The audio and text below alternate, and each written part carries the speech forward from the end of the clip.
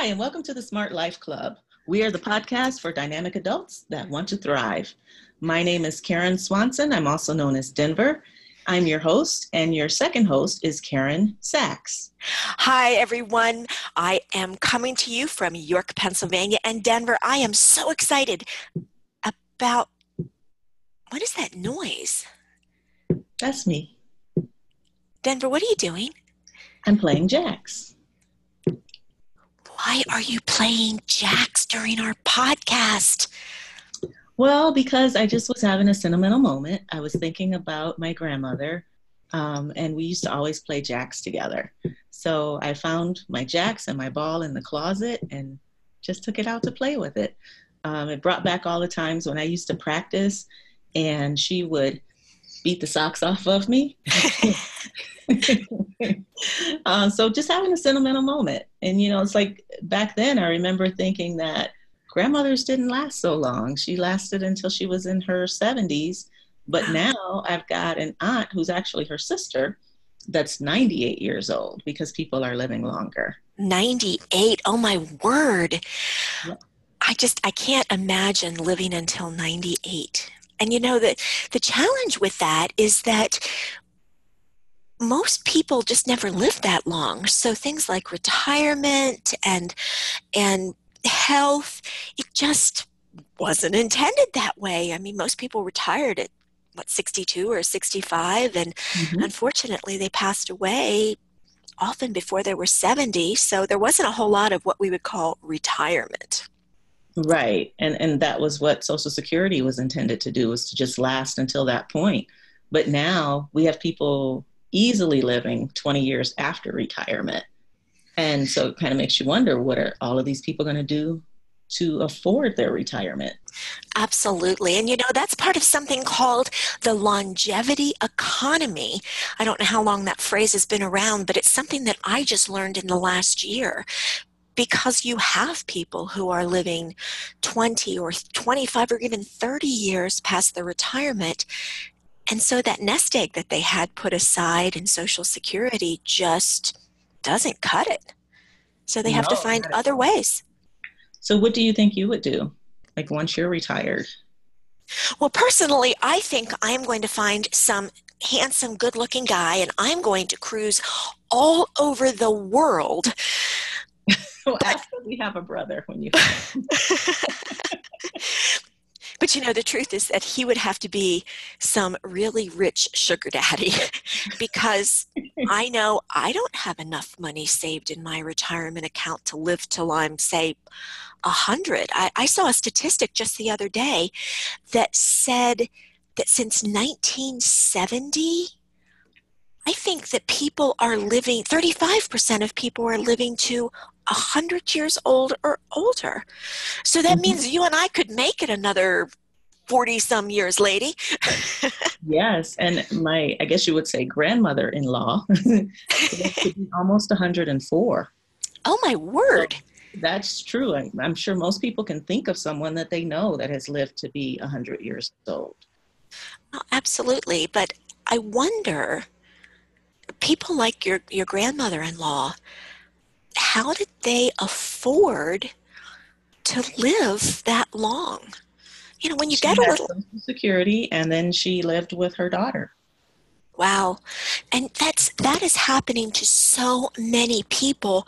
They're called the sandwich generation, where they're taking care of parents. And many of them still have children at home or adult children. What are they called, Karen? Boomerang kids or something? Boomerang kids, because they go off to college and they get a degree, but they can't find a job that uses their skill set so that they can make enough money to be on their own and be independent. So they end up coming back home so they can save money to possibly have a down payment on a house or whatever it is they need to get started. And one of the big concerns is paying back the student loans. So before they even get the first job, a lot of people are $50,000+ in debt. Wow. That just amazes me. But, it puts an incredible amount of pressure on families of people our age, where ultimately not only is there the stress, even though you love your kids and you love your parents, the stress of having to take care of three generations, your children, your Right. own life, and your parents, or in some cases, your grandparents. And But then you add to that the stress that you might be divorced too. So you could be one person taking Mhm. care of three generations. Well, and financially, how do you do that?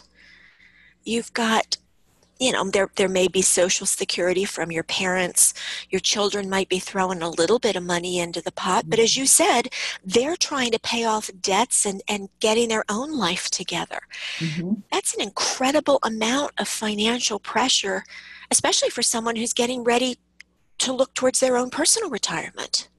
Which they probably don't see anymore because they can't even picture a time when they can stop working. They see that they need to keep working because they have these three generations that they have to manage.